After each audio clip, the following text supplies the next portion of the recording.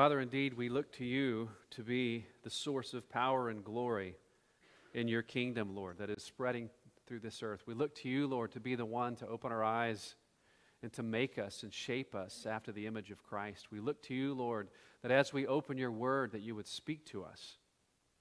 For we know that your word is powerful, sharper than any two-edged sword. So will you do your work, Lord, upon our hearts this morning. In Jesus' name, amen. Well, please turn in your Bibles to the book of Romans. Romans chapter 11, as we've come in our study.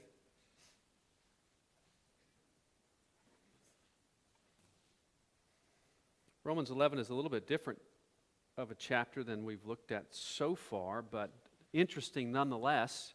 It's a long chapter, but nonetheless, let's stand as we honor the reading of God's Word from Romans chapter 11. I ask then, has God rejected His people? By no means, for I myself am an Israelite, a descendant of Abraham, a member of the tribe of Benjamin. God has not rejected His people whom He foreknew. Do you not know what the Scripture says of Elijah, how he appeals to God against Israel? Lord, they have killed your prophets, they have demolished your altars, and I alone am left, and they seek my life. But what is God's reply to him? I have kept for myself 7,000 men who have not bowed the knee to Baal. So too, at the present time, there is a remnant chosen by grace. But if it is by grace, it is no longer on the basis of works. Otherwise, grace would no longer be grace. What then? Israel failed to obtain what it was seeking? The elect obtained it, but the rest were hardened. As it is written, God gave them a spirit of stupor, eyes that would not see, and ears that would not hear, down to this very day. And David says, let their table become a snare and a trap, a stumbling block and a retribution for them. Let their eyes be darkened so that they cannot see and bend their backs forever. So I ask, did they stumble in order that they might fall? By no means. Rather, through their trespass, salvation has come to the Gentiles, so as to make Israel jealous. Now, if their trespass means riches for the world, and if their failure means riches for the Gentiles, how much more will their full inclusion mean? Now I am speaking to you Gentiles. Inasmuch then as I am an apostle to the Gentiles, I magnify my ministry in order to somehow to make my fellow Jews jealous, and thus save some of them. For if their rejection means the reconciliation of the world, what will their acceptance mean but life from the dead? If the dough offered as first fruits is holy, so is the whole lump. And if the root is holy, so are the branches. But if some of the branches were broken off, and you, although a wild olive shoot, were grafted in among the others, and now share in the nourishing root of the olive tree, do not be arrogant toward the branches. If you are, remember, it is not you who support the root, but the root that supports you. Then you will say, branches were broken off so that I might be grafted in. That is true. They were broken off because of their unbelief, but you stand fast through faith. So do not become proud, but fear. For if God did not spare the natural branches, neither will He spare you. Note then the kindness and the severity of God. Severity toward those who have fallen, but God's kindness to you, provided you continue in His kindness. Otherwise you too will be cut off, and even they, if they do not continue in their unbelief, will be grafted in, for God has the power to graft them in again. For if you were cut off from what is by nature a wild olive tree and grafted, contrary to nature, into a cultivated olive tree, how much more will these, the natural branches, be grafted back into their own olive tree? Lest you be wise in your own sight, I do not want you to be unaware of this mystery, brothers. A partial hardening has come upon Israel, until the fullness of the Gentiles has come in. And in this way all Israel will be saved. As it is written, the deliverer will come from Zion and will banish ungodliness from Jacob. And this will be my covenant with them when I take away their sins. As regards the gospel, they are enemies for your sake. But as regards election, they are beloved for the sake of their forefathers. For the gifts and the calling of God are irrevocable. For just as you were at one time disobedient to God, but now have received mercy because of their disobedience, so they too have now been disobedient in order that by the mercy shown to you, they also may now receive mercy. For God has consigned all to disobedience, that He may have mercy on all. Oh, the depth of the riches and wisdom and knowledge of God! How unsearchable are His judgments and how inscrutable His ways! For who has known the mind of the Lord, or who has been his counselor, or who has given a gift to him that he might be repaid? For from him and through him and to him are all things. To him be glory forever. Amen. This is God's word. Please have a seat.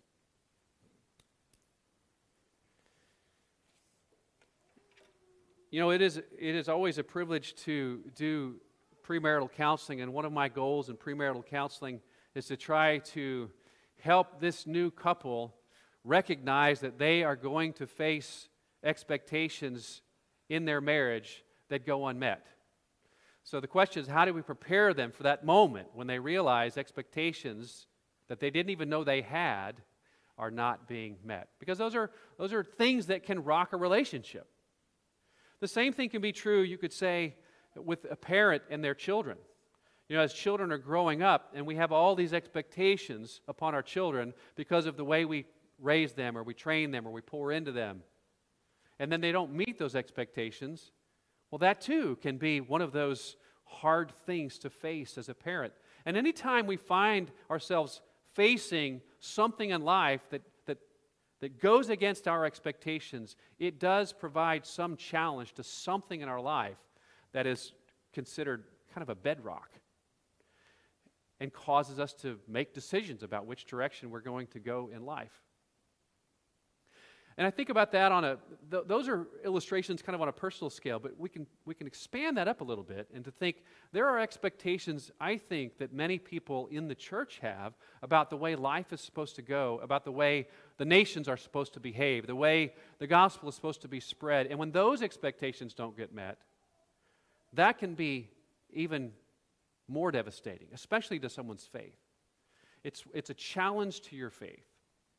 And as we look around in the world today and see that we seem to be moving farther and farther, at least in the West, from a biblical lens, a biblical way of looking at life and interpreting the problems that exist in the world, that's a hard reality. That's an expectation I think a lot of people are having to face. And it leads people to want to react in despair, in a sense of panic, perhaps even a sense of anger. Because in some ways, what they feel like their foundations are being shaken because these expectations are suddenly that they didn't really realize they had, are being rocked, are being shaken. So what do you do about that? What do you do when you're in that situation? Well, you can either let your faith be shaken, or you can let be shaken perhaps the thing that your faith is falsely in. And I think that is largely what we see happening in the book of Romans, especially when we get to chapter 9 and 10 and 11. 9, 10, and 11 are kind of one big package together. And they're answering a question that many in the first century were experiencing because things were not unfolding, especially as the Jewish people had expected. In what way were things not unfolding or unfolding in a way that they didn't expect? Well, as they looked around at the church was growing, but it was predominantly growing by Gentiles and not Jewish believers. The Jews, for the most part, were rejecting the message time and time again. If you follow through the book of Acts, and especially the ministry of the Apostle Paul, as he goes from city to city throughout what is now Turkey, the Galatia region at the time, churches like Ephesus and Corinth and other places that you read about, you'll find his method is very straightforward. He follows the same method. When he goes to a new city, he always goes to the synagogue. So he can present this message about Christ being the Messiah to the Jewish people. And in city after city after city, the Jewish people are largely rejecting the message. But the Gentile people are receiving it. In fact, on multiple occasions he says, I'm going to the Jewish people. I went to you first, but you rejected it, so now I'm going to the Gentiles. And so that was such a frequent occurrence that he became known as the apostle to the Gentiles. He even talks about that in this letter as me, the apostle to the Gentiles. So what is going on as he's explaining this gospel? He's having to answer this phenomenon of an unmet expectation that God's kingdom is coming to earth in a way that doesn't look like the expectations that his own brothers and sisters in the faith had. So how do we account for this? And why is it happening?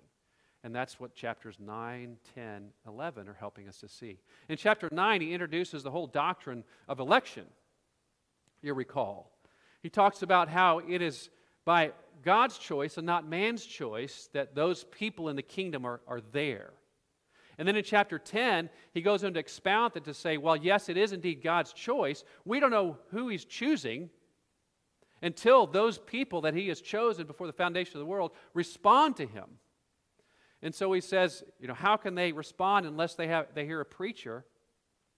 And how can they... the whole idea is not only has God ordained who it is that is his elect, but he's ordained the means by which they're going to come to that recognition that they are indeed his elect. And that is by the hearing of the gospel and the confession of faith with their mouth and the obedience of faith they have in their lives. So who do we know is God's elect? It's not those who are back up. It is those we know from an observation perspective whose lives have been touched and changed, who have given confession that Jesus is the Christ.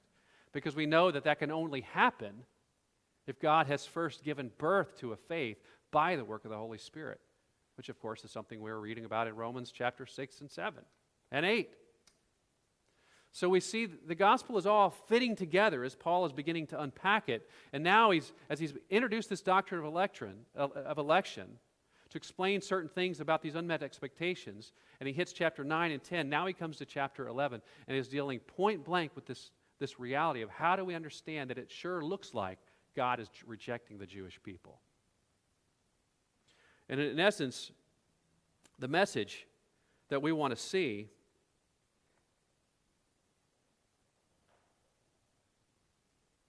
is that God's purposes do not fail. Now, sometimes our expectations aren't right. So in that case, when we find ourselves facing things in the world that would upset our apple cart, so to speak, it's not time to throw away our faith. It's time to reshape our faith because God's purposes will not fail. So rather than thinking that, well, God has somehow missed the mark or changed his mind or gone a new direction, perhaps I didn't have quite things figured out in my own mind, in my own faith. So it's a chance to refine your faith. It's a chance to build your faith upon that which we know is true. So I want to walk through what are the purposes of God, especially with it seems like this rejection of the Jewish people.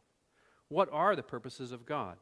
Well, first of all, God's purpose in it is to show that salvation is by grace and grace alone. That is the first thing we see. And he introduces the chapter with the question, did God reject his people?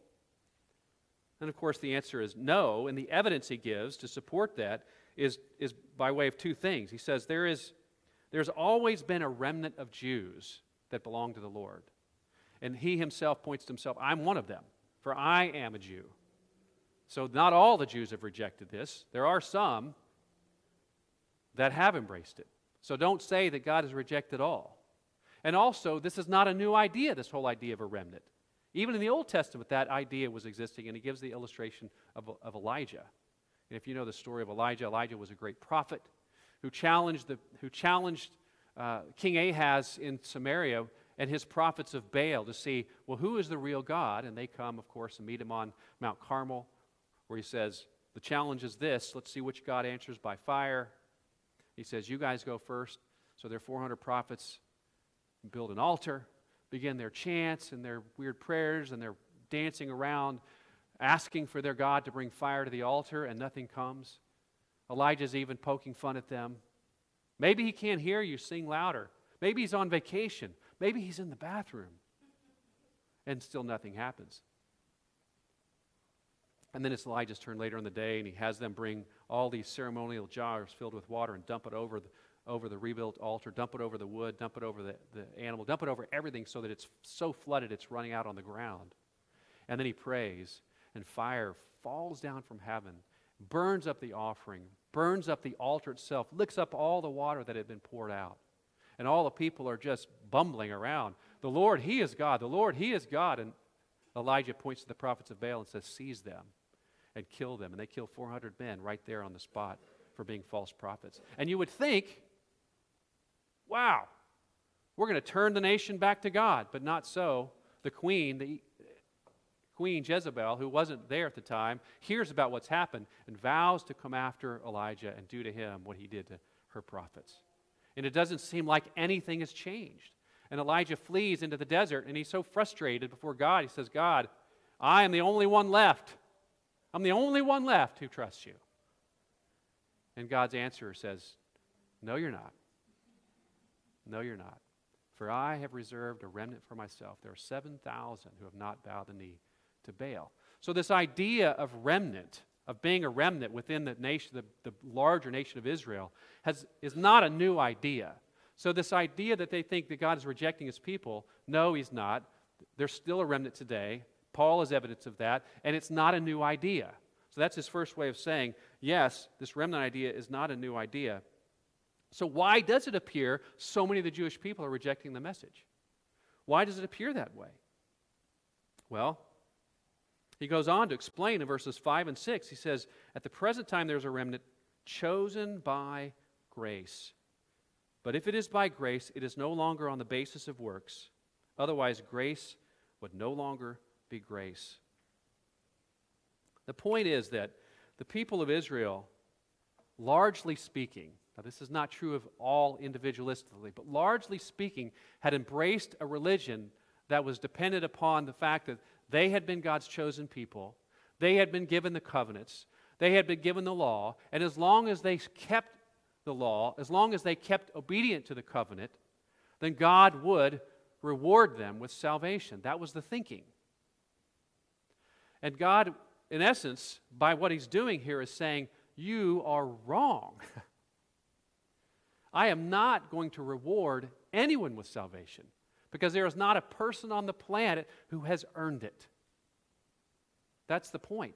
So I must absolutely reject you as a people, what seems like as a whole, because your religion is based on something that will never get you into my kingdom. So the rejection isn't so much a rejection of the people, but the way in which the people thought they could approach God. So what they're saying falls under the purposes of God to further explain what this good news, this gospel is that he's beginning to preach throughout the world. And what is that gospel? Well, just as we do a quick recall, he introduces it in chapter 1. The gospel is the power of God for salvation for all who believe. Remember what he says, first for the Jew and then for the Greek. And in it the righteousness of God is revealed. So he's revealing the righteousness. That's the key. If you want to be accepted in God's sight, you have to be righteous. And the righteousness that you have to have is now being revealed in the gospel. And it's in the obedience of Jesus Christ. He is the righteousness that God reveals. And the only way into the kingdom is if his righteousness it gets credited to your account. And the only way his righteousness can get credited to your account is by you trusting him that that is the case. So we see this is the gospel that he's expounding. And the way that the Jews were approaching it, by thinking that they were the privileged people, by following the covenants that he gave them, that they would earn their way in, was just wrong. Now, I know we don't think of ourselves as perhaps the Jewish people following the old 10 Commandments and that's going to earn us in, but we do quite frequently run into the idea that, well, this person's a good person, surely he's going to go to heaven. Or this person's a good person, surely God will accept him. We think that way. I mean, how many times do you meet somebody new, perhaps on your neighborhood, and after coming home and you tell your spouse about this person that you met, you say, oh, he seems like a really good guy. In our minds, we're differentiating between, well, there's the criminals who deserve to be punished by God, and then there's the rest of us who are generally good. As though we start out generally good unless we prove ourselves otherwise. That's kind of the general way I think our society approaches things. That people are basically good until they do something that ruins that status. But God has explained in the gospel, that Paul has expounded in the gospel, that there is no one righteous, no, not one. If I gave you what you deserved, then you would all be under the sentence of death. So it is very good news that God has revealed the righteousness of Jesus Christ to the world. So we have to have this purpose of rejecting the Jewish people as a whole has to happen in order for God's purposes of salvation by grace to become that much clearer. It isn't by grace to the Gentiles and by works for the Jewish people. It is by grace for everyone. That's his message. That's the first purpose. Why is the first purpose of rejection of the Jews? It's to show and establish that salvation for God's people comes only and completely by the grace of God. It is His to give, not ours to earn. There's more, of course, to His purposes than that. God's purpose is also to redeem the nations. His purpose is to redeem the nations. You'll recall from chapter 9, Paul's discussion of the Pharaoh.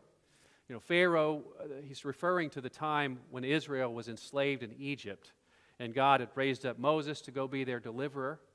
And Moses had come to Pharaoh and said, "Let my people go." And Pharaoh said no. And if you read the book of Exodus in its explanation of the account, repeatedly it says Pharaoh hardened his heart and he would not let the people go. But in Romans, Paul is explaining that it was God who hardened Pharaoh's heart. And so we, of course, in our minds want to ask, okay, well, which is it? Did Pharaoh harden his heart or did God harden his heart? And the answer is, well, both. Pharaoh indeed hardened his heart. He was culpable. But there was a greater purpose behind his hardening of his heart, which was revealed in the fact that God had purposed it to happen in order that He might show His power to not only the Egyptian people, but to the Israelite people. I have raised you up for this purpose and hardened you so that I might show my power.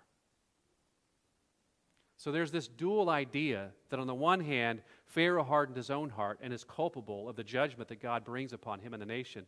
But on the other hand, God had purposed it in order to demonstrate His power for His people to see, that they might turn and put their faith in Him. Now the same thing is happening in large measure with the Jewish people. They are indeed culpable of being rejected by God because they haven't understood the way into the kingdom. They haven't put their faith in the Messiah that He sent, Jesus Christ. And as a result, they are culpable and deserving to be rejected. But at the same time, God purposed it that they would do this. And so we read this in verses 7 through 10. What then? Israel failed to obtain what it was seeking? The elect obtained it, but the rest were hardened. As it is written, God gave them a spirit of stupor, eyes that would not see, and ears that would not hear, down to this very day. And David says, let their table become a snare and a trap, a stumbling block and a retribution for them. Let their eyes be darkened so that they cannot see, and bend their backs forever. So why did He do this? Why would God have purposed for Israel to reject the message, to have their eyes closed, darkened? Well, so that salvation might come to the Gentiles, to the nations. That's what He says. Look in verse 11. So I ask, did they stumble in order that they might fall? Was that the purpose? No. Rather, through their trespass, salvation has come to the Gentiles. Through their trespass, salvation has come to the Gentiles. So this is God's grand purpose. There is a purpose behind why it would appear the Jewish people are rejecting the message and that God seems to be rejecting the Jewish people. That's so that the message of salvation could go to the Gentiles. Now again, this is not a new plan either. This is not a new purpose either. We see this all through the Old Testament. It may have been somewhat veiled if you're not looking explicitly for it, or a little biased in your own, if you're a Jewish person and focusing on what God's going to do for you. But it's all throughout the prophets, this idea that God is going to the nations. It's even in the initial promise given to Abraham, their forefather, the very first one that He called out to be His own. He says, through you all nations of the earth will be blessed. And as if that's not explicit enough, time and again He mentions other nations by name. If you go read the prophets, especially the prophet of Isaiah talks about Assyria and Babylon coming together with Israel. Now that was remarkable at the time because Assyria and Babylon were the two enemy nations, Egypt and Assyria, were the two enemy nations historically of the people of Israel. And somehow God's going to bring all three of these people groups together in order to make something whole and something glorious. In Isaiah 49, he just says it point blank, "It's too light a thing that you should be my servant to raise up the tribes of Jacob and to bring back the preserved of Israel. I will make you as a light for the nations, that my salvation may reach to the end of the earth." So here we have it. Why does God seem to be rejecting the Jews? One, that he could establish that salvation is by grace and grace alone. And number two, so that the message of salvation would indeed fulfill his earlier prophecies and it would go to the nations, that the nations might be brought in. Now the purposes, of course, they don't stop there. There's two more that we're going to unpack. The next one is that God's purposes do indeed include the Jewish people. They do indeed include the Jewish people. So if you read this carefully, look back at verses 11 and 12 again. "So I asked, did they stumble in order that they might fall? No, that's not the purpose. Rather, through their trespass, salvation has come to the Gentiles. Why? So as to make Israel jealous. Now, if their trespass means riches for the world, and if their failure means riches for the Gentiles, how much more will their full inclusion mean?" Who's he talking about in this aspect? Making the Jews jealous so that the Jewish people's full inclusion is somehow implied that that's the direction, the ultimate direction of this purpose. So he's not, after all, abandoning his promises and purposes to the Jewish people. In fact, it's as if he's saying, it's not even just this small remnant, ultimately, that's going to be in my kingdom. Because my calling and promises, as he goes on later to say, are irrevocable. There's this implicit aspect that there will be some time in the future when the Jewish people themselves, as a whole, I don't mean every individual, but will be characterized as a people that are coming and embracing this gospel. And what's going to do that? The provocation of the fact that the Gentiles have received this blessing and the Jews were left out. As they grow jealous, as they see it happening on the earth, that God's people are the people that have embraced him by faith. Those are the ones receiving the blessings of God that they once considered belonging uniquely to their people. Now when is that going to happen? I don't know when that's going to happen. I don't know if that's going to happen, if that's in the process of happening now over a slow period of time, or there will be some definitive time in the future. He does say something a little more explicit in verses 25 and 26. "Lest you be wise in your own sight, I do not want you to be unaware of this mystery, brothers. A partial hardening has come upon Israel until the fullness of the Gentiles has come in. And in this way, all Israel will be saved." So there's that implication. All Israel will be saved. Now, I know commentators have jumped to different understandings of, well, who is this all Israel? What does that mean? And there is a case to be made that all Israel is referring to the church. There are places elsewhere in the New Testament where the church is explicitly referred to as the new Israel or the true Israel. But I don't think that that's the best way to understand it in this passage, mostly because Paul has been using Israel in a very explicit way all throughout this book. He's been referring to it as an explanation of why is it Israel or the Jewish people have been rejected. So I think there is an intention of what he's saying is the Jewish people are going to, at some point, when the fullness of the Gentiles has come in, be so provoked by the jealousy of what the Gentiles are experiencing that they will now be characterized as embracing Christ as opposed to being characterized as a group that has rejected Christ. Because right now they are a group that's characterized as people who have rejected Christ. So some time is coming. I don't know when that is. I don't know how that's going to work out. But I do know one thing about it, because he goes on to explain what happens when that time comes. What can we say about it? Well, that brings us to the last point. God's purpose is to bring blessing to the world. I want to look closely again at verses 12 through 15, so look there. He says, now if their trespass means riches for the world, and if their failure means riches for the Gentiles, how much more will their full inclusion mean? For if their rejection means the reconciliation of the world, what will their acceptance mean but life from the dead? There is this, you could say, this lesser to greater argument that Paul is using here. He doesn't really give us an idea of what that is. He refers to it as life from the dead. He refers to it as something greater than the riches that have been given to the Gentiles in the world.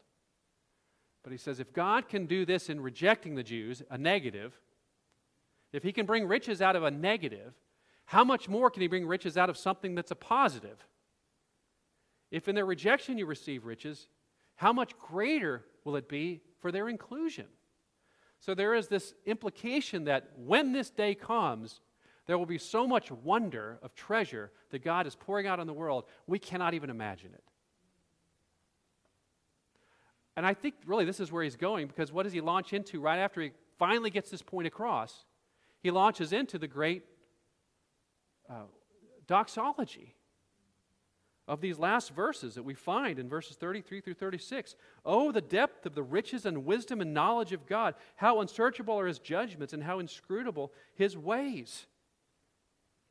There's this aspect that the only thing left to do in understanding this and contemplating this is dive into a time of singing the praises of God.